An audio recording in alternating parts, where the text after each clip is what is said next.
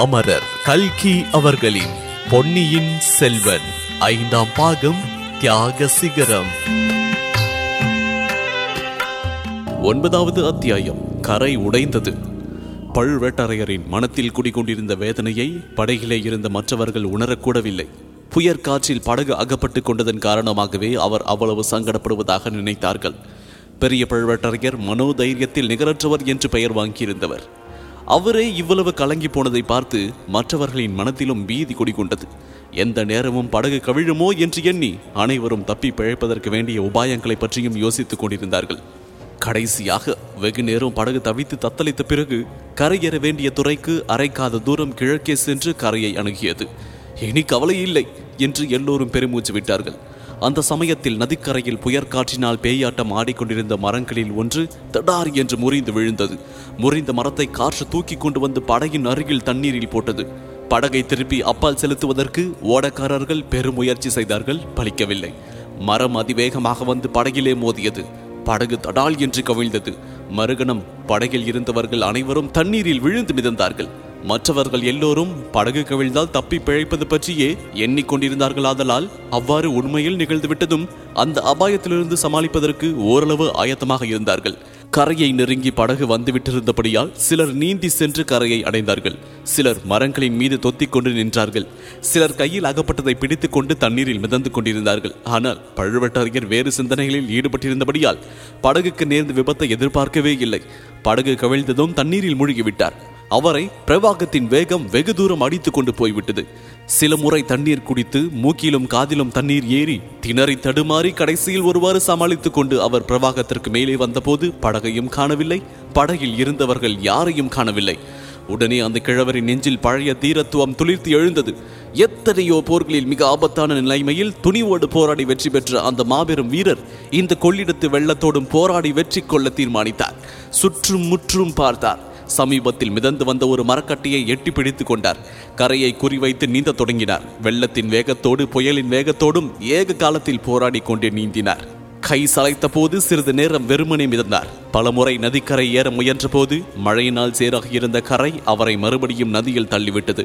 உடனே விட்டுவிட்ட கட்டையை தாவி பிடித்துக் கொண்டார். இவ்விதம் இருட்டி ஒரு ஜாமத்திற்கு மேலாகும் வரையில் போராடிய பிறகு நதிப்படுக்கையில் நாணற்காடு மண்டி வளர்ந்திருந்த ஓரிடத்தில் அவருடைய கால்கள் தரையை தொட்டன. பின்னர் வளைந்து கொடுத்த நாணர் புதர்களின் உதவியை கொண்டு அக்கிழவர் தட்டு தடுமாறி நடந்து கடைசியாக கரையேறினார். அவரை சுற்றிலும் கனாந்தகாரம் சூழ்ந்திருந்தது. பக்கத்தில் ஊர் எதுவும் இருப்பதாக தெரியவில்லை. திருமலையாற்றுக்கு எதிரில் கரையேற வேண்டிய ஓடைத்துறைக்கு சுமார் 1.5 காத தூரம் கிழக்கே வந்திருக்க வேண்டும் என்று தோன்றியது.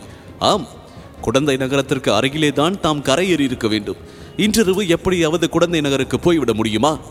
புயல் அப்போதுதான் பூரண உக்கிரத்தை அந்த பிரதேசத்தில் அடைந்திருந்தது. 100,000 பேய்கள் சேர்ந்து சத்தமிடுவது போன்ற பேரோசை காதை செவிடுபட செய்தது. மரங்கள் சடசடவென்று முறிந்து விழுந்தன. வானத்தில் அண்ட கடாகங்கள் வெடித்து விடுவது போன்ற இடிமுழக்கங்கள் அடிக்கடி கேட்டன. பெருமழை ஜோவென்று கொட்டியது.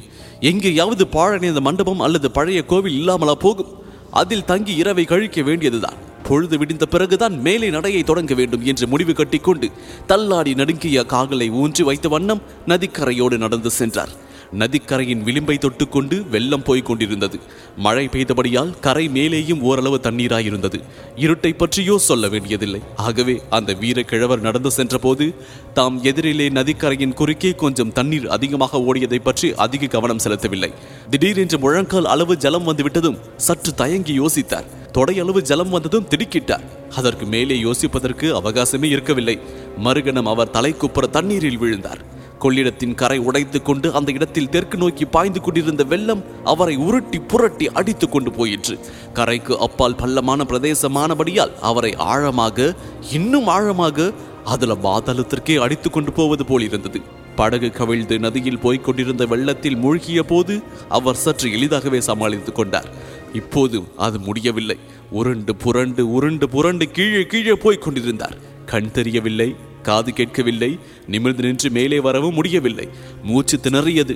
யாரோ ஒரு பயங்கர ராட்சதன் அவரை தண்ணீரில் அமுக்கி அமுக்கி தலை குப்புற புரட்டி புரட்டி அதே சமயத்தில் பாதாளத்தை நோக்கி இழுத்து கொண்டு போனான்.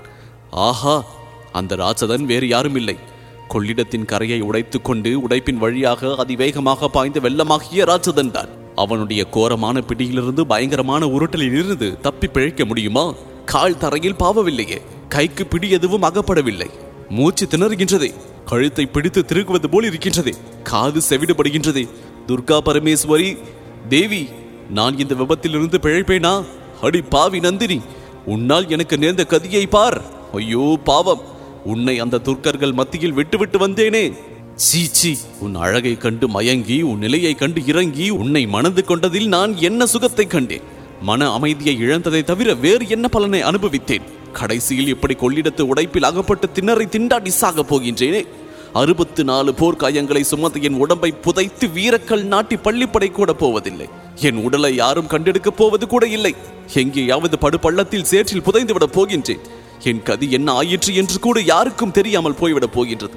அல்லது எங்கேயாவது கரையிலே கொண்டு போய் என் உடம்பை இவ்வெள்ளம் ஒதுக்கி தள்ளிவிடும். நாய் நரிகள் பிடுங்கி தின்று பசியார போகின்றன. சில நிமிட நேரத்திற்குள் இவை போன்ற எத்தனையோ எண்ணங்கள் பழுவேட்டரையர் மனத்தில் தோன்றி மறைந்தன. பின்னர் அடியோடு அவர் நினைவை இழந்தார். தடார் என்று தலையில் ஏதோ முட்டியது. மீண்டும் சிறிது நினைவு வந்தது.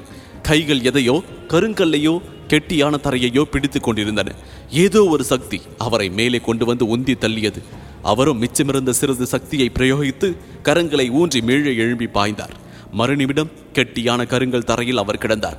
கஷ்டப்பட்டு கண்களை திறக்க பிரயத்தனப்பட்டார். இறுக அமுங்கி கிடந்த கண்ணிமைகளை சிறிது திறந்ததும் எதிரே தோன்றிய ஜோதி அவருடைய கண்களை கூச செய்தது. அந்த ஜோதியில் துர்கா பரமேஸ்வரியின் திருமுக மண்டலம் தரிசனம் தந்தது.